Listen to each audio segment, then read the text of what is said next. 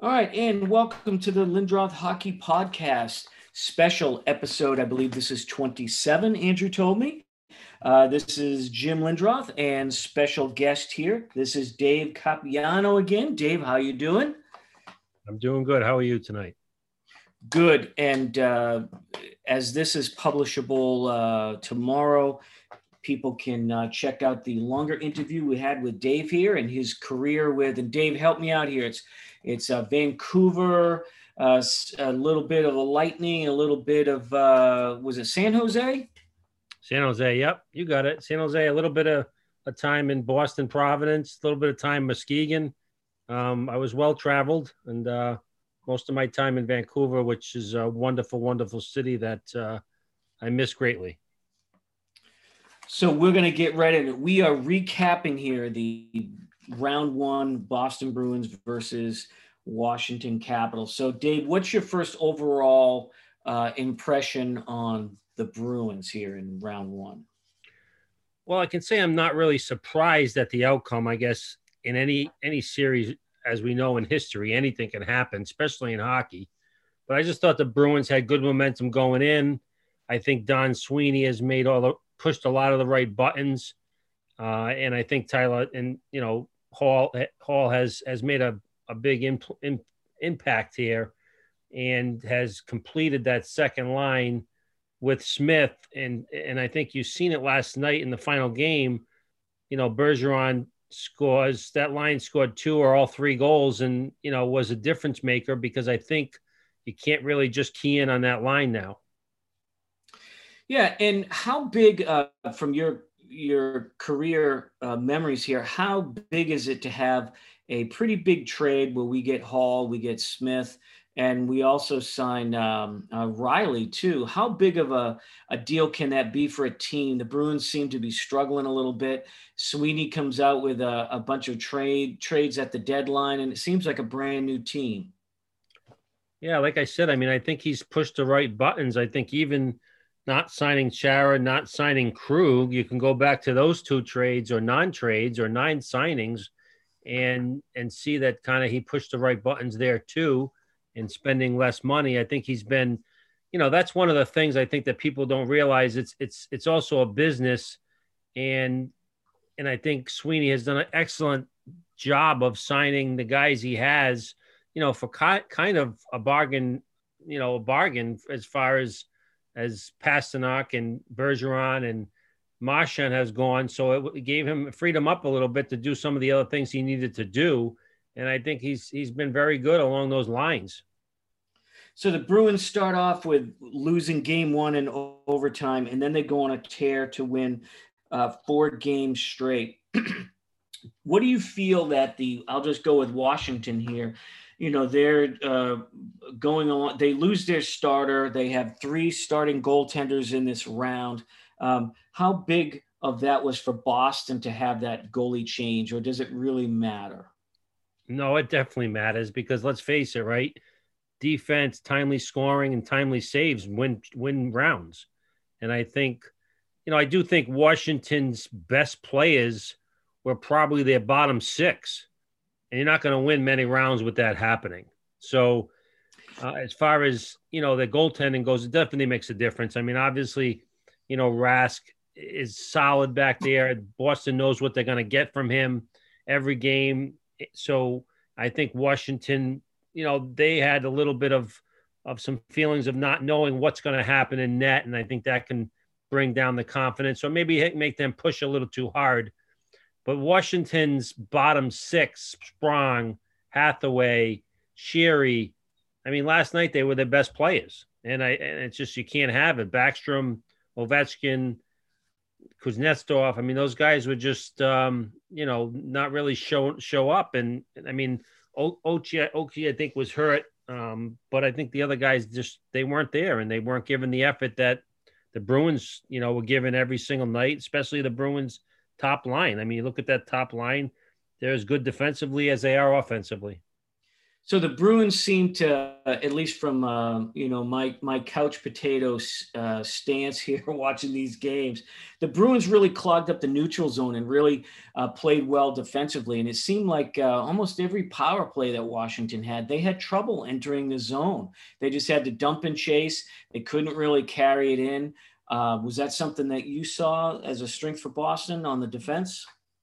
Again, that's Boston's strength all the time. I mean, they try to, and it's not as easily said as done, as meaning you want to hold that blue line, right? I mean, it's so important to play your gaps and for those defense to hold that blue line and make them chip and chase. And, with the Boston's defense ability to skate, it only ties into Boston's hands. So, and they did a great job of keeping them to the outside, making them chip it in or making them turn it over, which they did a amount of times on the power play. And, special teams, won that series. Boston stayed disciplined for the most part. And, you can't say enough about Charlie McAvoy. I mean, he's logging 25 minutes a game. I think Boston's finally letting him open up a little bit offensively. I've been frustrated with his first couple of years, as I think Boston kind of held him back too much. But now I think he's playing the way he needs to play. He's got confidence all over the ice, and he's really a force on the ice now. And he's one of the best 3, 4, 5 defensemen in the NHL, in my opinion, right now. And I think he's only going to get better offensively.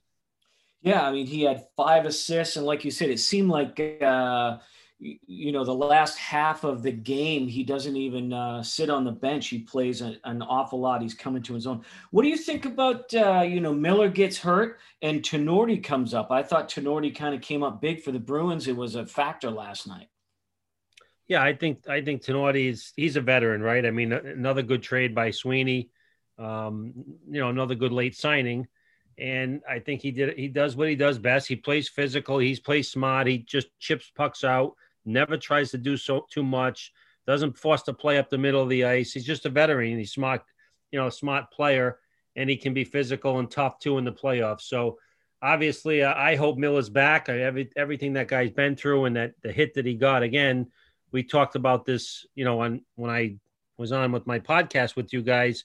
It's just unfortunate that the NHL continues to let these hits go by and no one's really punished the way they should be punished. Obviously, he left his feet, hit him high in the head. There was just no reason for it again. And it's one of those things the NHL just has to play a safety, has to get better at. Let's talk a little bit more about Bruins defense. What do you feel about? I think Clifton's having a hell of a series. Small guy, but man, he's making some good plays defensively. Yeah, I mean, they're just so mobile back there. Clifton, Grzelcyk, Charlie. I mean, you got those three are really, really mobile, and one of them's usually on the ice at all times. So it really makes a big difference having those guys back there that are quick, that can make that first outlet pass. I obviously was fortunate enough to play with Keith Carney at my high school and my college. And I think he played 17, 18 years. And, they're going back. There was no one better at making that first pass out of the zone, beating one guy and making that first pass. And then you go the other way. And that's so important with the Bruins and what they do. What about Mike Riley? He's got 2 assists. He's a +3. What do you feel? What do you think about his play in the film? I think he's fit right in. He hasn't, to me, stuck out at all, which is probably a good thing. But I think he fits in. And again, he's a mobile kid. He makes the simple plays. He's a veteran. And again, I think it was a good pickup by Sweeney. I think he did a good job of bringing in the guys he knew that could move the puck, were mobile.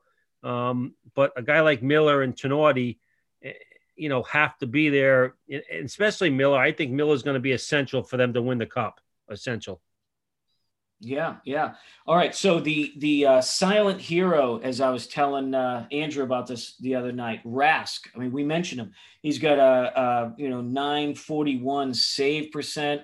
He just does his job, and I know there's a lot of Rask haters out there in the Bruins land because of the playoffs last season and him departing. But I mean, this guy's just a superstar.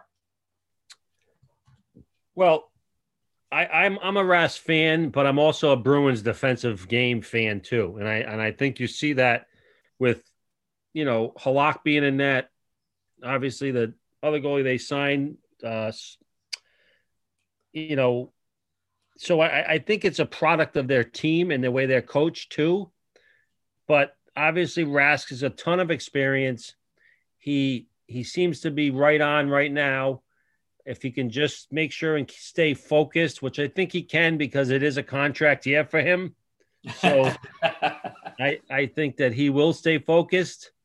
And that's the important thing with him. Obviously, he's a very talented goalie, but he does play, and he has played in front of a good defense for a long time. Yeah, you are right. So let me just ask you a pro question here, talking about like a contract year. So we know, Ovechkin, like you said, Rask, I mean, a whole bunch of players.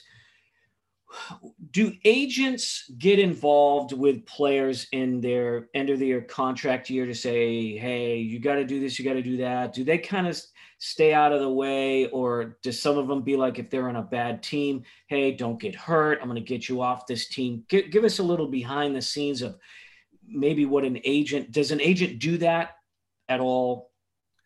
Well, I can only say that the few agents that I've had and friends of mine that are our agents, um, I don't think so. I think it's. I mean, I'm sure if someone's in their contract year and there's 5 games left of the season and they're on the phone with their agent and the agent says, okay, just stay healthy for the next 5 games. Now, do they say, oh, don't go out and play hard, or sometimes that's when you get hurt. So I'm sure that conversation comes up, but in general, most of the agents, I'm sure are telling they know the guy's in good hands. And I think along with what we discussed before about some of these guys and the way they get treated is because they have such a big investment in these guys. I think the teams kind of treat it with a silver glove sometimes. Okay, all right. Let's talk a little bit about Ovechkin. Ovechkin seemed to be undisciplined. I mean, he had that outburst with the Russian goalie 2 games ago. I guess he was cussing the guy out from the bench in Russian. He was frustrated after game 4 as well. What does that do to a team when you get your captain being that emotional and kind of being really, I'm assuming, negative in the locker room? Yeah, I mean, I'm sure you would never hear that out of Patrice, right? So, um, I think it's just frustration. I think they won the cup. I think Ovi got a taste of winning the cup, and I think he was really frustrated. And I think goaltending definitely played a part in the series. But I think that there's just wasn't great leadership by Ovi, and I think that Father Time is getting to him a little bit as far as I'm concerned. He's been going hard at it for a long time, and I think it showed the first game that they beat Boston. Ovi was out. He was hurt for a while. And again, he could have been hurt in the playoffs. It could have been his leg could have been bothering him, but it just seemed like that first game he was hitting everything in sight. And it was tough for Boston to match that intensity with Ovi and Wilson running around playing that physical. And I think it just seemed like it went downhill from there. I think Ovi just didn't have the energy level to keep doing what he did that first night for some reason. Do you think that the Bruins responding in a disciplined way to Tom Wilson and even Hathaway was well, obviously was the right response, but did you think that the Bruins really matured very quickly by not responding to Wilson running everybody and just all the little bullshit that Hathaway likes to do, and even Dylan? It seemed like there was a lot of extracurricular stuff that was just set there to just get underneath Boston's skin, particularly the top 2 lines. Yeah, I mean you could see it happening, right? I mean, you could see. I mean, that's a great question too. I mean, you can see those guys getting frustrated, and there's something had to be done. And obviously, I grew up with Peter Lavalette. He's an intense guy, and I'm sure that he was pushing them intensity wise. I'm not saying he was pushing them any other way, but you gotta, you get smacked in the mouth a little bit, and you kind of want to respond. And I think they were getting smacked in the mouth by losing, so their response was physical, and it's coming. And I think Boston, they're a veteran team, and I think that Boston right now is built to win right now. And I think that they did a good job just staying away from it, and not. They knew that they can't. They wanted to stay disciplined too, because the one thing that could beat you was that power play of Washington's. So if you're Laviette, what are some of the things you're looking towards? Because I assume he's he just got there. He's going to be there a while. He's a great coach. What is you think he's looking at to build next year, or making whatever he needs to do over the summer? Well, I'm sure they're going to look at the Backstrom, Ovi, Kuznetsov. Those guys that they lean on have to, your best players have to be your best players. Now they, Ochi, I think, was hurt. Ovi, I don't know if he was hurt. Kuznetsov just came back. So those are the type of things that they're going to have to look at. And obviously between the pipes, they have to solidify, who's in net. Yeah. All right, Chara. Bruins fans want to. What do you think is going to happen to Chara? You think he's done? Does he sign? He signed back with Washington. I mean, he's pretty cheap for the going rates of today, I guess. $1 million or something like that. Yeah, I'm not even sure what his contract was. Is that what he was making this year? Yeah, I think. I mean, don't quote me, but I think he was making 2 with the Bruins, and he settled for $1 million this year, or maybe a little bit more, but it wasn't much more than that. And he was on just a 1-year deal. Yeah, as far as I know, it is. Yeah, so I think that you'll definitely have takers for whether he goes back with Washington.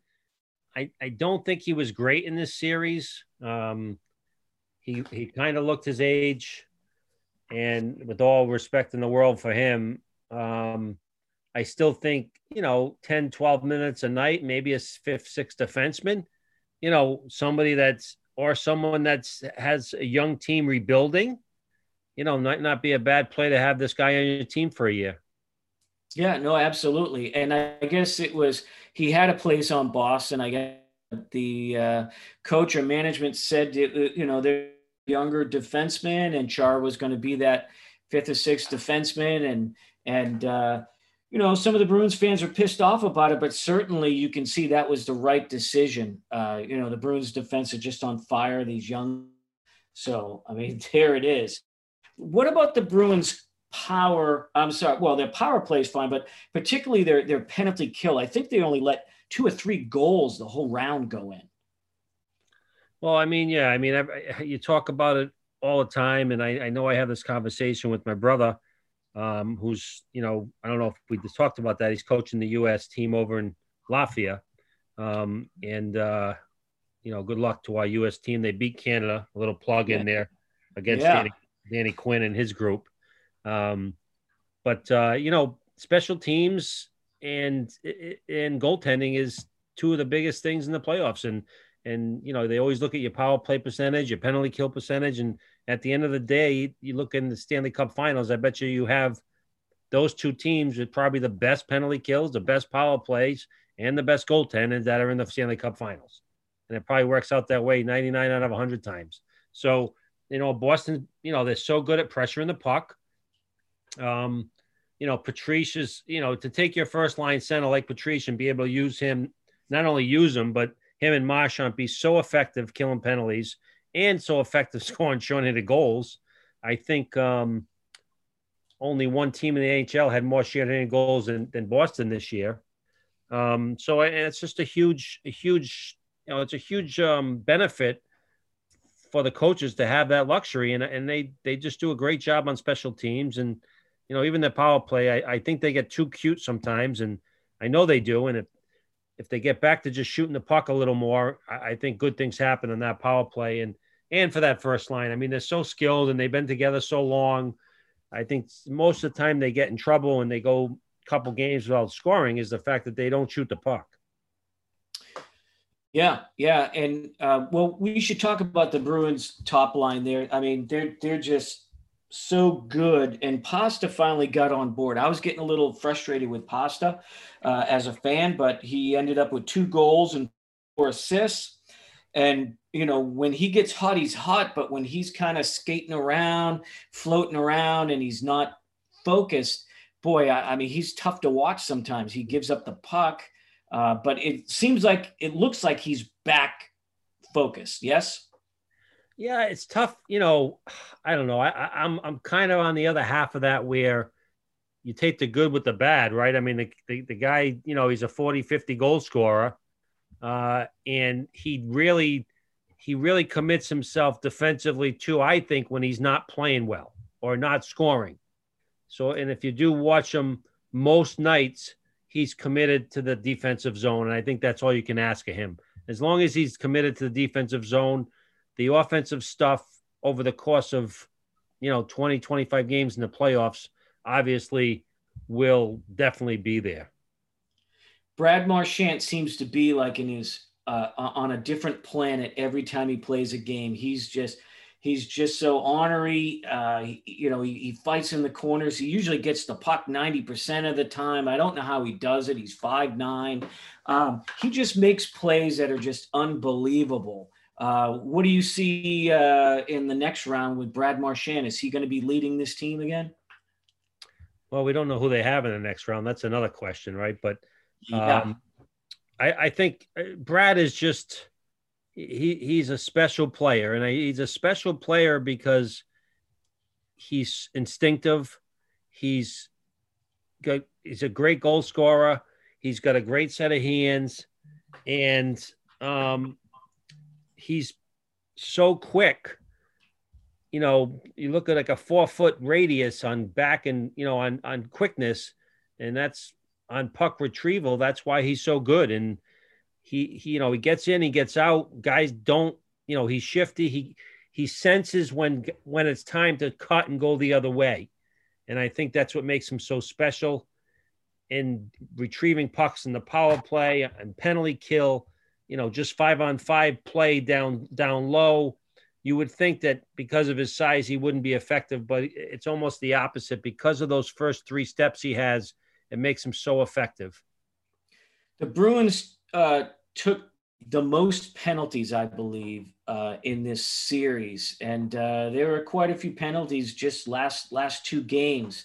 Is that obviously something the Bruins need to fix? But what do you think is the issue that Bruins are taking some of these dumb penalties? Is it the refs kind of calling a little bit too tight, or the Bruins just need to tighten up their game? I think that the refs definitely called it tight. I mean, there was a couple penalties there that I was just shaking my head at, but a couple slashing, even the Pasternak going for the puck. I mean, those things happen. But obviously going through round by round, like they're going to be playing teams that are better teams. They make it, second round, third round, so they need to buckle down on that, and they can't, there's penalties that seem to always get killed, and there's penalties that seem don't to be. So I think they need definitely to be more disciplined going forward.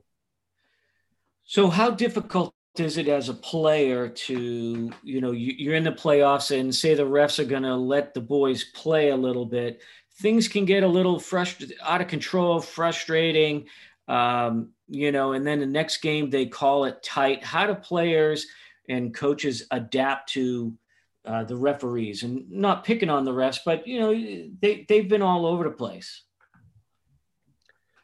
Well, I think the reality is that it all comes down to leadership. And I think Bergeron in that locker room, is such a strong leader that, if things get going the wrong way, he's got such respect from his players that, he just kind of speaks up, I'm sure, and makes sure these guys realize that, you're going to lose games by taking dumb penalties. And the fact that, if a ref's a certain way during the night after first period, you take note of it.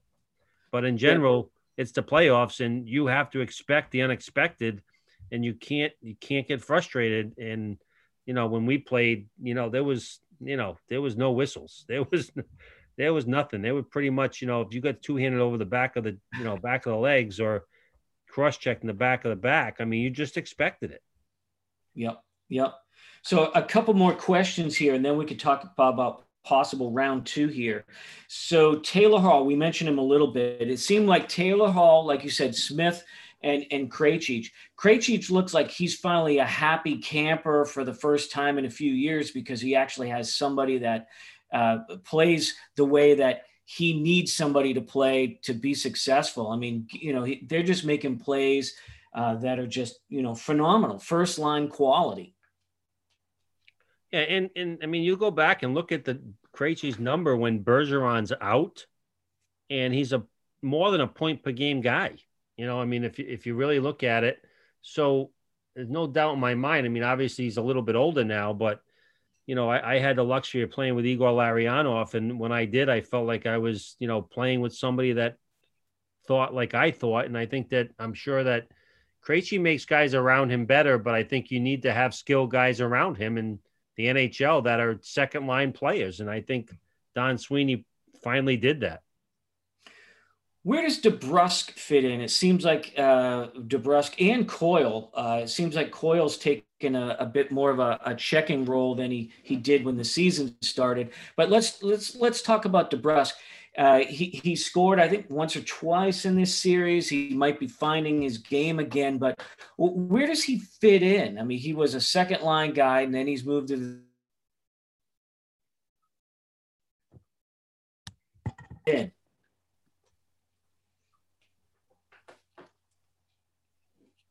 Dave, did you hear me?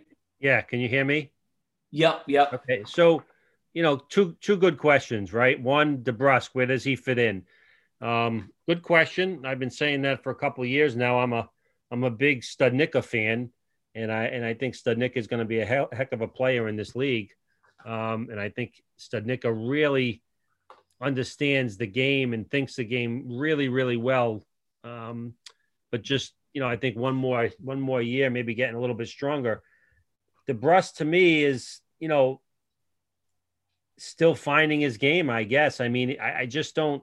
We go and we say, oh, DeBrusk played great tonight, and then you go 3 games where he does nothing. So I think that's an issue, and I think that I think right now being the third or fourth line guy, I think it takes a lot of pressure off him, and I think that's why you're maybe seeing a little bit more. And I think that's key for him. I think if you keep him on that fourth line, get him those minutes, and I think he's going to be effective the whole way. As far as Coyle goes, I always joke with a couple guys that are writers, and I just can't figure him out as far as, he scores such tough goals, and then it seems like he has chance after chance on goals that he should bury and never does. But he's a great defensive player, and I think that's what his role is with this team. And he plays 2 ways. He can create offense and makes good plays. A good thinking guy. Obviously, love to see him finish more. But defensively, I think he does his job, and I hope the people in Boston can realize that it's not for him right now. It's not about putting the puck in the net. It's about playing as a good defensive forward, winning faceoffs, doing all the little things to help win hockey games. Ritchie seems like he is his role. I think he's had a season, but I think with all the trades, he's kind of finding his spot in the lineup. But I like what I see of Ritchie. He's bringing that toughness, and he's bringing, I think, a little bit of an intimidation factor when he goes in the boards with some of these players. What are your thoughts about Ritchie? Again, it's somebody you definitely need. You need a Ritchie and you need Miller. You need those 2 guys.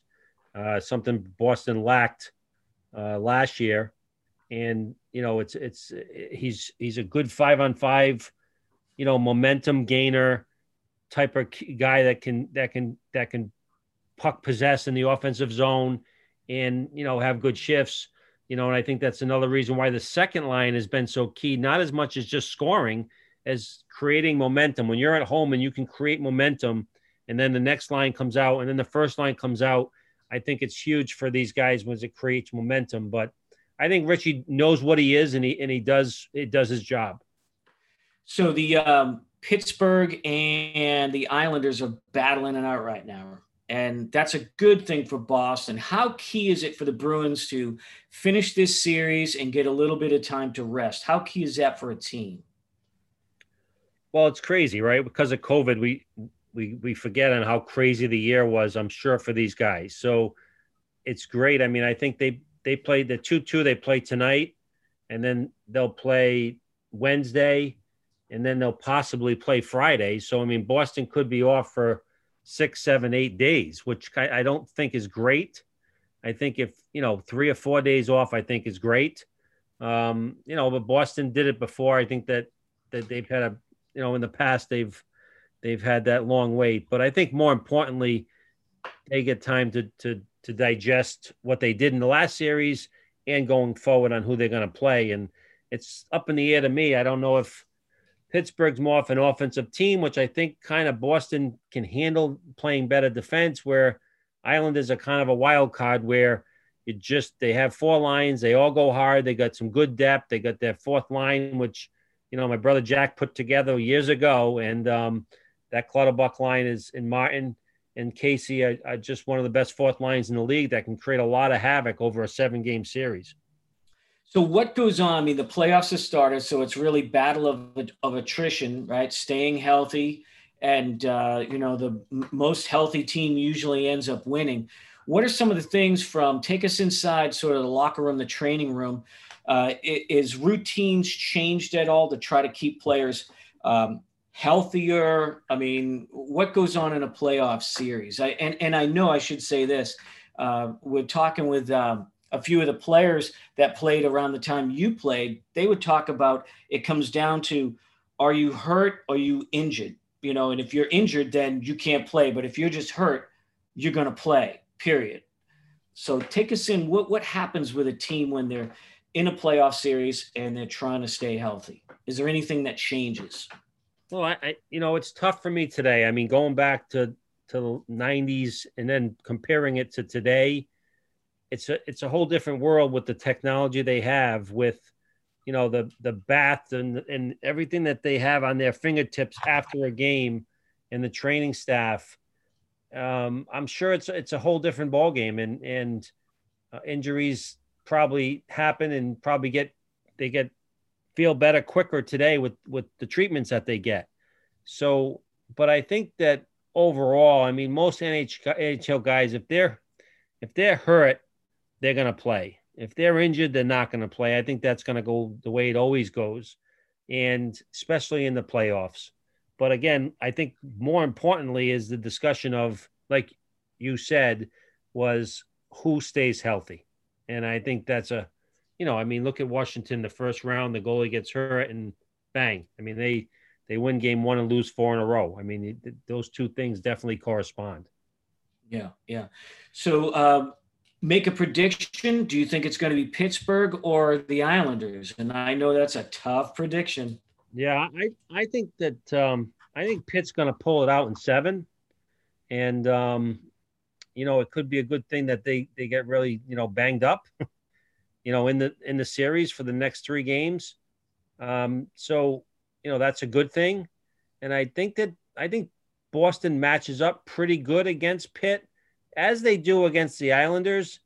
I'm a little bit up in the air because I think that as much as I love Barzal, I think that with the matchups that they would have against him with Bergeron, I think that they could do a pretty good job of shutting him down, even though Barzal's had some great games against Boston this year. So, I'm up in the air, but I think Pitt could pull it out in 7. And I definitely think the way Boston's playing, if they stay healthy and get Miller back, that they could beat Pitt in that next round. But again, like we talked about, injuries have a huge key in the playoffs. Oh, absolutely. Absolutely. So the Bruins, they seem to be like things are clicking for them. They've got the confidence. Does anything change in their preparation to the next round as far as practice tape that they're watching, anything? Or is it just stay with what you guys are doing? Well, I think Pittsburgh kind of had two teams this year. If Pittsburgh's winning the second half of the year, the last 30 games, I think Pitt had the best record in the NHL, or one of the top three in the NHL. And Boston played them a number of times this year. So I think they know their opponents by this point. But in the same token, it's who's coming in with more confidence and who's playing, whose goaltender is gonna win, make the timely saves. And that's what it comes down to. I mean, you can talk about so many different things, but last night, key example, Boston getting outplayed, outshot 40 to 18, and they win 3-1. Rask made 2-3 key saves, and it deflates Washington. They finally get chances. They get in there. It deflates them. Boston comes right back and scores on, couple of goals. The Bergeron from the slot there. Usually don't see an NHL goalie get beat from there. So, it really comes down to the timely saves and the goaltending, being spectacular at times. And we've seen it in the Vegas series. My gosh, that flurry, that first couple games, and it's that team is just, whatever team it is, the confidence they have is in their goaltending. And most of Washington goals, I believe, are off a deflection, so they're not really Rask's fault. So Rask is really playing well. So what do you do as a pro player? Do you talk to the goalie at this point? Or I know goalies are weird. They have their own things.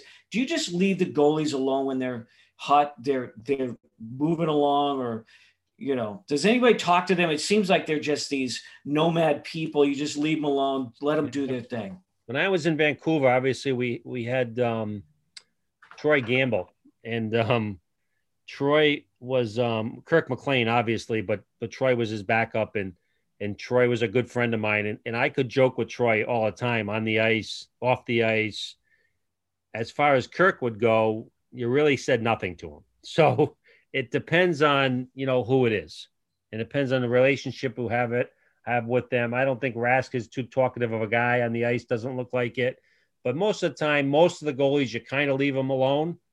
I'm sure here and there you run into goalies that maybe could have been a forward or a defenseman, but like you said, I mean, they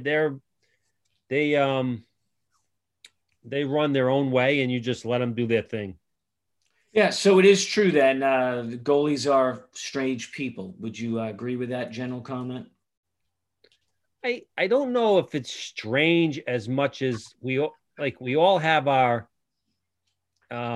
tendencies of how we get dressed. We put our left foot skate on first. We put our right skate on second. We all have these tendencies, but I think goalies are just more over the top with everything. So if you call that strange, maybe, but they're just a little bit over the top with what they do. Yeah, I look at Holpe and I'm just like, I wouldn't even talk to the guy. He just looks like he's not there. But all right, so Nick, one last question, Dave, and we'll close this up here today. So the Bruins have only, with the new division or conference this year, are we looking at, if the Bruins move past the second round, or whoever moves past the second round, it's going to be a different game because teams have not played each other past the second round?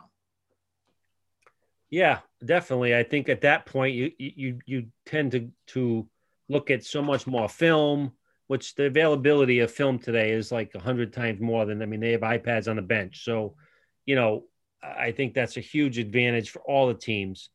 And you look at even what Boston did in a series. I mean, Boston changed their power play within the series that got Pasta going. They moved him from from his left hash to the right hash, and he scored, basically scored 2 goals from that spot. So, those adjustments are being made, and they're going to continue to be made. So I don't think it's a huge surprise on who you're playing or how you're playing. I think, again, in-game adjustments are huge for the coaching staff, and Boston made that one change, and it really helped them to change the momentum of the series. So now that it sounds like the Bruins are going to be almost at full capacity for round 2. At least in America, they're going to start filling the stadiums, but in Canada, they're still trying to get the COVID vaccinations going. So it appears there's no crowd. How big does home ice advantage and crowd support help with a team?